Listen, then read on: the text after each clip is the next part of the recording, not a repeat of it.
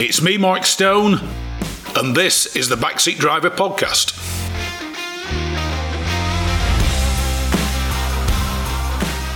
I'd like to introduce to the show John Saltinstall, who is the author of Niki Lauda, his competition history. Hello, Mark. It's a delight to talk to you. Now, this is your first book, and 9 years in the making, as you told me a little earlier. What tempted you to write the competition history of Niki Lauda? Well, I suppose, why Lauda in the first place? Because he was my childhood hero. So he was sort of, for as far back as I can remember, he was at the front of my consciousness as a sporting hero. Why write a book about him? I set out to write the book that I wanted to read because it didn't exist, if that kind of makes sense. Yeah. A lot of the material that I'd gathered together had partly, certainly a lot of the photographs had been amassed because I'd been building little 1/43 models of all the cars that he competed in. So just putting in, I mean, there is the photograph of you with this vast array of small racing cars that are all representative of all the cars Lauda raced. I mean, just very quickly, how many model cars have you? About 170. All right, I'll tell my better half. She complains about my model cars, but they're nowhere near that numerous. Right, okay, well, yeah, so you've got some way to go maybe with those, but largely, well, mostly scratch-built, and those that aren't were probably modified and correctly deckled and the rest of it. But having been through the process, which had been going on for a number of years of getting to that, I'd amassed quite a large photo archive. Yeah. And it occurred to me that there was a book in there somewhere. The original sort of theme came from, do you remember the Sterling Moss My Cars, My Career book that Doug Nye did a few years back with Sterling Moss? Yeah. Well, why not approach this from a race-by-race basis? And let's see if we can actually do something where we say, here is every car that he raced, and here's the story of how each race went. Now, that presents some interesting challenges insofar as... it's quite easy to find out what happened and indeed to find a photograph of the 1975 Monaco Grand Prix. But if you want to try and find out a photo of the 1968 Tauplitz hill climb and what happened to a young driver who nobody had ever heard of, that's a little bit more difficult. Hence 9 years, really. Yeah. So, you're trying to get back to original source material from reports that were produced the week after the race in either the local newspaper or the local sporting journal or the local version of whatever magazine is representative of something like Autosport or Motoring News in deepest Austria. Or you've got to try and get hold of the original steward's report for, sort of entry numbers and times and things like that.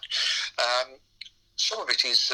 harder to find than others, but that's where the network of enthusiasts and historical researchers sort of comes into its own, because it's surprising how sharing and giving people are when you ask them for help. Yeah, I mean, the other thing is, it's like all racing drivers.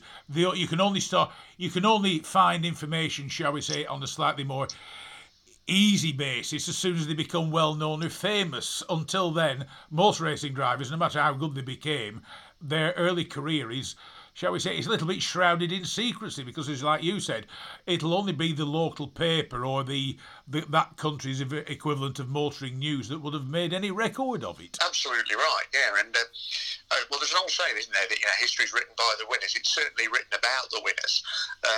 So if you're, if your guy doesn't make a mark pretty quickly, he's trying to swim in murky waters to find the early stuff. I guess that's where I was slightly fortuitous with Niki, because he made an impact really from the get-go. He finished second in his first race and got reported in the local paper, much to the surprise of his parents, who didn't know he was there. and then won his next sort of 4 events. So within a very short space of time, there was a sort of coterie of local supporters who were following him around. He got a little sort of gang of followers who were taking quite an interest in him. So So in magazines magazines probably the wrong thing, but things like Ostromotor and some of the broadsheets that were produced locally at the time, his name was starting to be mentioned really from the very beginning of his career. So as long as you collect those together and piece them together, it's a bit like a jigsaw, isn't it? You probably need half a dozen reports from any one race to get the full story of what happened. Yeah. And that was the process that we kind of go through. Even for the better known stuff, you can read a report of a Grand Prix in the 1970s, but you probably need half a dozen different reports to get the true picture of what happened, and indeed to get a correct perspective on it, because it's surprising how often errors are repeated. Yes, so, it's called copying and plagiarism. Absolutely right. What was interesting in all of that, actually, Mark, is that if you read Lauda's autobiographies, particularly For the Record and To Hell and Back, where in the back of the books he lists the races he competed in and how he got on, just purely from a results perspective. There are 14 races in there that he doesn't mention. Oh. And he doesn't even acknowledge that he took part in. What of those being actually his first ever single-seater race, which you would think would probably register, wouldn't you, for... in most racing drivers' careers, the first single-seater race tends to be a bit of a high point in their career, doesn't it? It's something they want to talk about. Absolutely right, because that's kind of what they've been aiming for. And particularly when it's one like his, because he'd been doing quite successfully in hill climbs, and he'd done a few airfield races. By this point, he was in a Porsche 911. And his uncle, who was a supporter of his, unlike his father, who wasn't, his uncle had been badgering Kurt Bergman, who was the boss of the Cayman Formula V team, a highly successful Formula V team in Europe at that time, and he was kind of the Colin Chapman of Formula V, was Kurt Master Bergman. So Uncle and young Lauda had been badgering him to give him a tryout, which Bergman had been swerving a little bit. Yeah. And finally, he relented and said, "Okay, you can have a drive, but here's the deal: the transporter driver is on holiday, so if you drive the racing car transporter to the next race with 3 cars on it and a trailer with the fourth, and bring it back in one piece, then you can drive the fourth car in the race." This was happy days for Niki, because as a kid, as a teen, he really used to like driving the Opel Blitz delivery lorries that ran from his dad's paper factory, and that the delivery guys used to let him drive. Yeah. So he was quite familiar with the vehicle. But the rub with this whole thing was that the first race was actually in Kemala in Finland. Oh, right. So he has to drive this thing from Vienna to Kemala. So it's a complete road trip, including crossing the Baltic, that takes however many days to get there. But he gets it there in one piece. The Caymans were the class of the field, comprehensively outclassed anything that the Scandinavians had shown up with. They finished 1, 2, 3, 4, and Niki was the fourth, and he brought the thing back in one piece all the way down the Autobahn, and it's just gone somewhere near Hamburg when the drawbar on the trailer broke. Yeah. And he managed to stop the thing in a straight line from 70 kilometres an hour or whatever. And they decided the only thing they could do, because the trailer was beyond the repair, there was no hard shoulder either, so they slung the trailer over the crash barrier, hitched the fourth car to the back of the transporter, and hauled it back to Vienna. So, it's a rattling good story, and yet he makes no mention of it in any of his own work, which in some ways endorses the fact that he had very little interest in his own history. He was unemotional about that completely. And because, looking well, besides the Porsches and the Formula Vs, he raced cars that most people wouldn't have expected him to race. He had a bit of a spell in minis at one point, did he not? He started out in mini. The first car that he had, because he'd already been through a couple of road cars before he got to his first race, some of which only lasted a matter of a few hundred yards, really. But he he was he had a drive in the road Mini that belonged to his friend Peter Draxler, and wrote it off against a stone bridge parapet on an icy road. Went and begged his grandmother to give him some money so that he could buy the wreck off Draxler's father, because he knew he was selling it, and he immediately part exchanged the wreck for the first racing Mini, which was it had won the Austrian Hill Climb Championship the year before in the hands of a chap called Fritz Baumgartner. Lauda, right from the beginning, he was very keen on having the best prepared and the best available machinery at his disposal. He only raced the Mini 4 times. As I say, he came second with it first time and won the next 3 races with it, but it was always immaculately turned out. And he continued that with his next car, which was a Porsche 911 that he'd done a similar sort of part shop deal with Peter, who had also raced this thing quite successfully on the hills and on the airfields. And he had it prepared by Gerhard Mitter, who, as well as being the driver, had a reputation as a preparation specialist. Yeah. So I think, the Lauda name and the fact that there was some money in the background helped that, even though it was very hand-to-mouth existence. But yeah, going back to the point that you made, yes, he raced an absolutely eclectic range of machinery.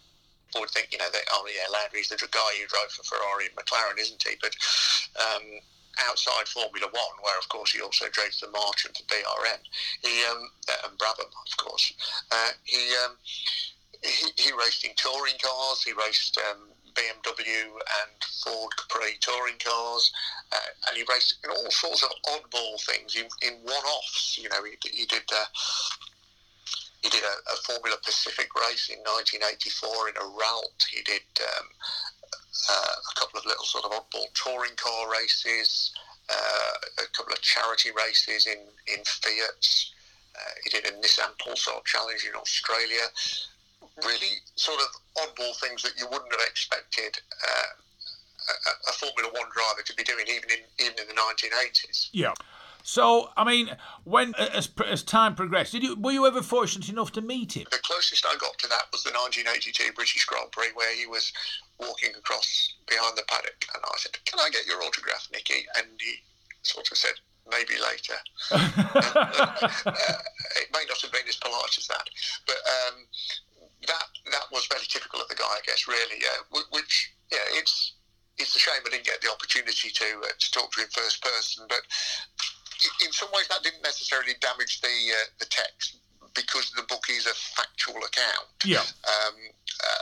It's based on reportage rather than the stuff about his own life and his own life story, because he's done that so well himself. Yeah. Of course, in his autobiographies and his 2 How to Do It books, if you like. And there's a couple of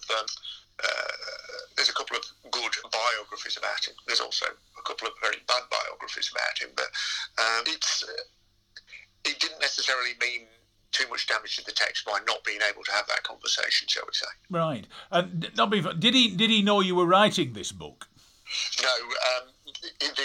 The manuscript was finished literally a couple of weeks before he died. I'd been putting it together for quite a long time. And when he died in May last year, I hadn't even got a publisher lined up for it. There were a few people who knew I was doing it. There were a few people on the Autosport Nostalgia Forum particularly knew I was doing it. And when he died, I was almost on the point of shelving it, because it felt a little bit macabre and ghoulish. Yeah. But a few people who knew I was doing it, one of them being Doug Nye, said, "Yeah, do it." In fact, Doug's specific words to me were, "Do it, but don't F it up." Yeah. Good advice, which hopefully I took to heart. And that's one of the reasons why Doug wrote the preface for it. But within sort of 4 or 5 days of him dying, I spoke to Mark Hughes, who's the editorial director at Ebro, and I said, "I've got this project. Are you interested in having a look at it?" And he said, tell me about it. So I gave him the idea of the scope and roughly the size of it and what was involved. And within a week, we'd signed a contract. And the whole process then, I mean, that conversation happened at the end of May, and we actually published the thing on the 1st of November. So it was an incredible turnaround in terms of editing, photo approvals, because none of the photos were licensed at that point. I was going to say that can be one of the problems, because a lot of the images that you might have collected and managed to accrue and pull together, you would have had to have sought permission to publish. Did you find this a problem? About 100 of them we were given. Including some of the very earliest ones, like the photo of the Mini on his parents' drive the day before his very first race, which actually came from a chap who accompanied him on the trip to Kimola that we were talking about earlier. So about 100 of them were sort of given by private individuals who had collated them.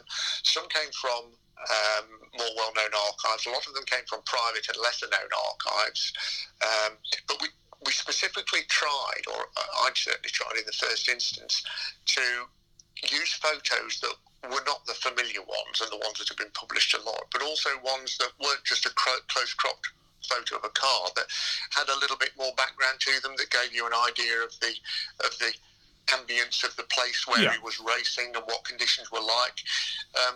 And that's as you go through the book, that kind of tells a story in itself, as you look at how tracks evolved, how circumstances evolved, and safety facilities changed and developed throughout the course of his career. Yeah. Certainly, when you look at some of the photos that were taken, say in Belgrade or Budapest or Sopron, in a few sort of Formula V races that you did behind the Iron Curtain, they're eye-opening, really. I've got some that we didn't use. I've got a cracking photo that was taken in Brno in 1970 in the Formula 3 race there. We didn't use it because he's running third in the photo, and it's a little bit grainy. Yeah. But it's just crazy, it's through the centre of one of the villages at Brno, and there's just there's no safety facilities whatsoever. It's like Spa would have been in the 1930s. There's just lampposts and trees and spectators hanging out of doorways, and no Armco in sight, and 6-inch curbs. It's crazy. Well, not being funny, it's like the Targa Florio. I mean, that was people used to stand on the front doorsteps to watch them go past, didn't you? Indeed. I'm laughing because whenever anybody mentions the Targa Florio, I'm always reminded of what Paul Hawkins said about that, because I can't remember who was co-driving with Hawkins at the time, but they expressed some reservations about how close the spectators were, and that you might hit some of them. And Hawkins said, well, I'd rather hit spectators than a bridge parapet, because spectators are mushy. I mean, unfortunately, I have driven the Targa Florio both for pleasure, and I was invited to, I mean, it's now a rally. Yes. A form of rally, so I was fortunate to have driven it on in the two variations. But once again, there's a particular rock face with the memorials in, and the memorials, it's a bit like underneath each little memorial there's an arrow, and that's where the poor benighted soul impacted. Yeah, well, the thing about the Targa, I know we've got off piece a bit here, but it's interesting that one of the things about the Targa, of course, was that the spectators behaved a bit like some of the more lunatic ones do on rally stages, didn't they? I mean, was it 1973 when Jackie Hicks had famously made some comment about not liking the place, and he thought the best thing that could happen would be for Mount Etna to bury it. Yeah. He came hurtling round the corner, I think, on his first lap. I think it was in Colosano or something like that, and found a great big rock in the middle of the road. And the next thing, he's in the wall. Yeah. So they certainly made it a little bit more dangerous than it perhaps should have been. And the other thing is, as I said, we're on a little bit off piece here. They used to have to drive round early in the morning on the of the race day, for the simple reason, since Sicily is so volcanic, to just check that there were no holes that appeared. And there's one particular corner. Anybody out there who's easily offended, you won't like this. It's called Paraplegic Corner, because there was a young paraplegic lad used to stand there and wave enthusiastically.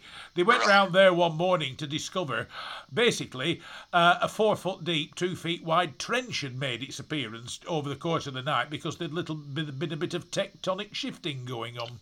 Crikey, yeah. That might bring a temporary halt to proceedings, mightn't it? I mean, the only thing they did was fill it in and hope that nothing else appeared, and off they went for the day. I mean, it was very laissez-faire was racing back then, was it not? It was, and that point actually. That comes through when you certainly look at if you look, say, at the Formula 3 era that he was racing, and I mentioned then about the lunacy of Brenova, and of course Lauda famously got out of Formula 3 racing because he said it was inhabited by madmen, having had a couple of very crazy shunts in his last. Well, his first Formula 3 race lasted about 4 seconds because he got away off a fairly poor grid position, and his teammate Gerald Pankel's engine cut out right in front of him, and Lauda sort of tore the wheels off his car against it. And his very last Formula 3 race, about 2/3 of the way through that year, at Zolder, where he was in a pack of cars that sort of crested a brow to find an ambulance in the middle of the track on its way to another accident. So the cars are sort of darting left, right and centre to try and swerve around this thing. It must look like the wacky races. And although he missed the ambulance, somebody else hit him, spun him around, and somebody else T-boned him. So he's left there, sat in the middle of the track, basically in a chassis with no wheels, waiting for the impact that never arrived. There were no yellow flags at all, let alone wave one. So the next pack just came sort of hopped over the brow. One of the cars went straight over the nose of his, and everybody missed him. And when they got out of the way, he jumped out of the car, ran it, and jumped over the barrier and said, "That's it, that's me done. I'm not doing any more Formula 3." He promptly went off and then raced a Porsche 908 Spider in a bit of Interserie and German sports car racing. Yeah. But that whole Formula 3 era of his was characterised by this sort of itinerant lifestyle that was so popular in junior Formula racing around the time, where you trailer the car from one race to the next and hope that you made enough start money and prize money at race A to get you to race B. Yeah. There's one of the photos earlier on in the book where it's taking the paddock I think it's at Magny-Cours, where because him and Gerald Pankel had formed a little sort of Vienna racing team enterprise that bought a couple of McNamaras, which was definitely not the car to have in 1970 in Formula 3.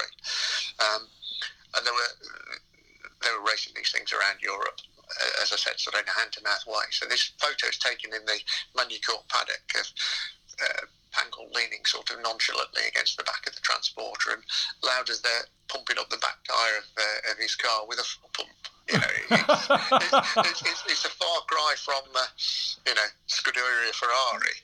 Yeah, I mean, like you were saying with the Formula 1, he was renowned for Ferrari. Of course, it was the Ferrari had his huge accident in at the Nordschleife, and the famous phrase by Hunt, the only man who could come out of a fire more handsome than it was before he was in the fire. I mean, everybody thinks Hunt and Lauda were... yes, they were rivals, but they were also great friends. Well, that, of course, is the great central premise Hollywood treatment in Rush has added fuel to that fire, hasn't it? Because it presents them as guys who hated each other, whereas, as you say, they were best buddies and had been since 1970. They briefly raced against each other in Formula 3, but they were certainly racing against each other in Formula 2 crossover, and kind of arrived in Formula 1 around the same time. Yeah.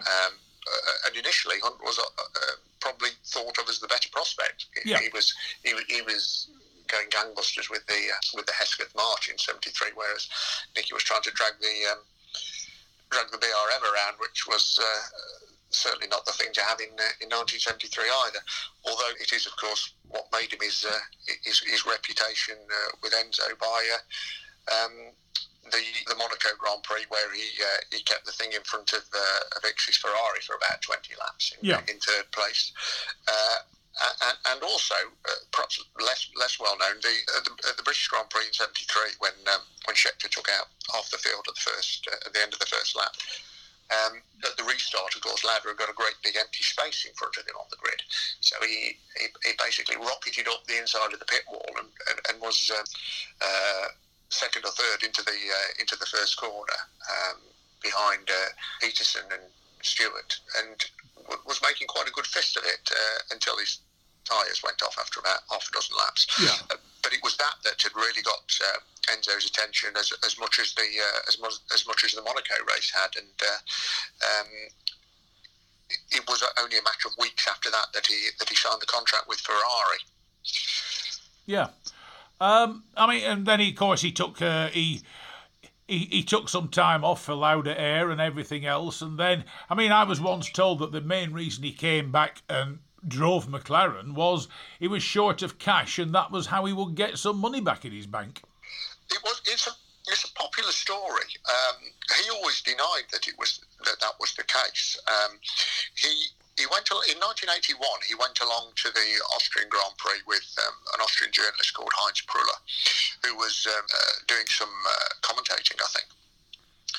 And I've got a photograph of him sort of standing there watching proceedings, and there's this, you can see that in his face he's thinking, maybe I'm not finished with this yet. Yeah. Maybe I left too early. He certainly thought that relatively quickly after his departure in 1979, he'd obviously immersed himself in his airline, made it very successful. He was certainly battling bureaucracy with his airline, in that he was finding that tiresome, but he was never a guy to give up. So he was rattling away with that. But his comeback, I think, into Formula One was more to do with unfinished business than it was to do with needing the money. Even though he managed to screw a huge fee out of. I say out of McLaren, but it was actually out of John Hogan at Marlborough to be able to come back. He of course had got a relationship that he'd already built up with Ron Dennis from 1979, because in 1979, when he was having his final year with Brabham, which was the nadir of his career really in terms of results and performance, because the car was an absolute disaster. He'd concurrently raced in the BMW Pro Car Championship that supported 8 Grand Prix throughout the year. Yeah. You remember the big fire-breathing BMW M1s, and the car that Lauda was driving in that had been built and prepared by Project 4, which was Ron Dennis's setup before he bought out McLaren. So they'd worked together before. They both had a similar work ethic. They both had a similar fastidiousness when it came to attention to detail. So it was a bit of a natural thing that when he decided to have a tryout in a Formula One car, it would be with McLaren. Yeah. Because he got offers on the table for Williams. Brabham wanted him back as well, of course. He came very close to signing for Williams, apparently. But he would say that was probably the one regret he had as a driver, was that he never drove for Williams, because he liked their sort of racer attitude and philosophy. But he was also very taken with the technicality of the carbon fibre MP4 McLaren.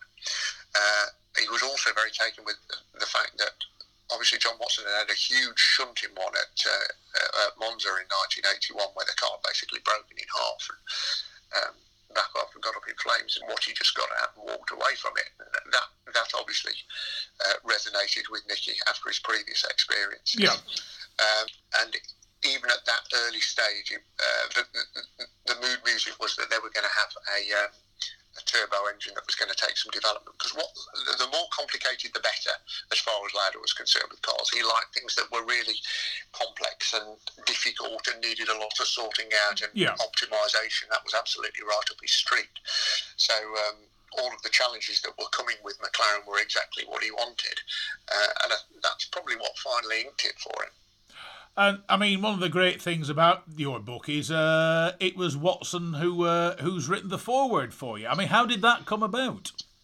I discussed with the publishers who would be the most appropriate person who we could approach for that, because at this point I'd already got what was originally going to be the foreword written by Kurt Bergman, the Cayman boss, that we ultimately used as an after, because of the way it was phrased and the way it resonated, and it worked better in that environment. But given that John had been Niki's teammate for a couple of years at Brabham, for a year at Brabham, and then for a couple of years at McLaren, he seemed to me to be the best person we could ask to do the job if he was prepared to do it. Yeah. And by coincidence, he had either been an advisor or had written a contribution to another book that Evra had previously published, and my editor had his phone number, so we approached him and asked him if he'd be prepared to do it, and he said absolutely. So I interviewed him for a couple of hours. I think I probably only asked him 2 questions, and he just, because he's a cracking raconteur, he can just, he just makes it live. Yeah. So he just gave me a stream of consciousness, really, and which is pretty much exactly what the forward to the book is. And there was awful. It's a shame actually, because there's an awful lot of stuff that he told me that he said, "Oh, but you can't write that." But they clearly got up to. They clearly had a good time together, and they were clearly good friends. And that friendship and affection lasted right till the end of Niki's life. Yeah. But, no, I mean, congratulations for writing the book. It's one of those things, until somebody tells you that it's been written, it's not a book you would, not being funny, it's not a book you would think of, but when you hear about it, you think, yeah, these are the sort of books that make for interesting racing. So I'll be perfectly honest, the modern racing driver, especially the modern Formula 1 driver, does absolutely nothing for me. They're decidedly personality-free, most of them. Whereas people like Lauda were they're from the James Hunt era, etc., Graham Hill and everybody else. These guys were true personalities. Indeed, and they spoke as they found, didn't they? And they were sort of blissfully free of PR watchers and political correctness as far as their teams were concerned. Yeah. So so they spoke as they found, which makes it more interesting. I think as well, the main thing is that they had this ability to race in different machinery, sometimes more than once on the same weekend. Not perhaps to the same extent as happened in the 60s, but certainly in a way that is just not possible now, because we've got such rigid exclusivity in a Formula 1 contract that, you can drive nothing else. Yeah. And everything has to be said in the, in the voice of the sponsor, and everybody's aware of the impact that it has on other people. There was a lot more freedom then, and I think that allows for some colour, as does the variety of the machinery and the variety of the places that they drove in. These days the circuits are very homogenous as well, aren't they? It's sometimes difficult to see where you are. Well, I mean, in many respects, an isolated photo. In many respects, Spa's nothing like Spa used to be. Spa was dangerous, but I mean, technically, it was a little bit of the appeal of the sport. The other thing was, a lot of the cars all look different to each other, whereas now you could paint one car in all the different sponsors' livery, and nobody would be any the wiser that they were all virtually the same car. Back then, they were all individuals, as were the drivers. Absolutely. I mean, somebody was talking about, if you like, a pub quiz game like that. If you painted all the current generation of cars white, how many of us would be able to tell which one was which? Yeah. And I know I'd struggle most definitely. Whereas, you do that for me with a 1975 grid, and absolutely no problem at all. I can tell you which one, which one every one of them is. And that adds to the appeal of it, I think, as well, doesn't it? That, particularly when you're looking at a book that's quite photo heavy. Yeah. You've got a variety of attractive images in there, and you can try and spread that around a little bit. But anyway, John, thank you so much for joining me on the Backseat Driver Radio Show. As you said, the book is by Evra Publishing. Can't I conclude, given our current climate, it's the perfect thing to enjoy your isolation with, and I conclude you can buy it online. You can indeed, from the usual online sources, and of course direct from the publisher, which is nice and easy at EVRO, so evro.publishing.com. And as I said, thank you very much for joining me on the show, John. It's been a pleasure chatting with you. It's a shame we can't chat a bit longer. It's one of these subjects we could probably have talked about. I could probably have included your interview of the next 3 shows, really. But regrettably, we only met very briefly at Race Retro because I was in the middle of interviewing somebody else at the time. Absolutely, yeah. But always happy to repeat the process if necessary, Mark. I can talk about this for hours. After 9 years of research, etc., I should imagine you will have. I conclude the rest of your family are now delighted it's been published because we'll get to see you again. Yeah, although they're probably seen a little bit too much of me with the current lockdown, aren't they? Take up tractor driving. There's the answer. John Saltinstall, thanks very much for joining me on Backseat Drive Radio Show. And as John's just said, the book, Niki Lauda, His Competition History, is available from Evro Publishing, EVRO Publishing. John, thanks very much indeed for joining me on the show. Thank you very much for talking to me, Mark. It's been a pleasure. Thanks very much.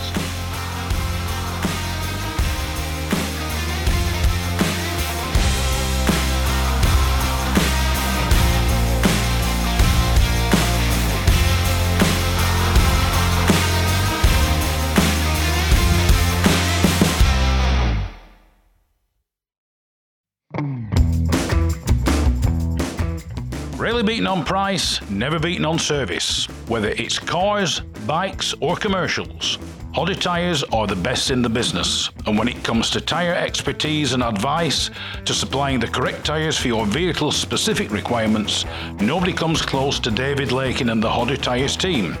So give them a call on 01200 613 192 or visit the website at hoddertyres.co.uk.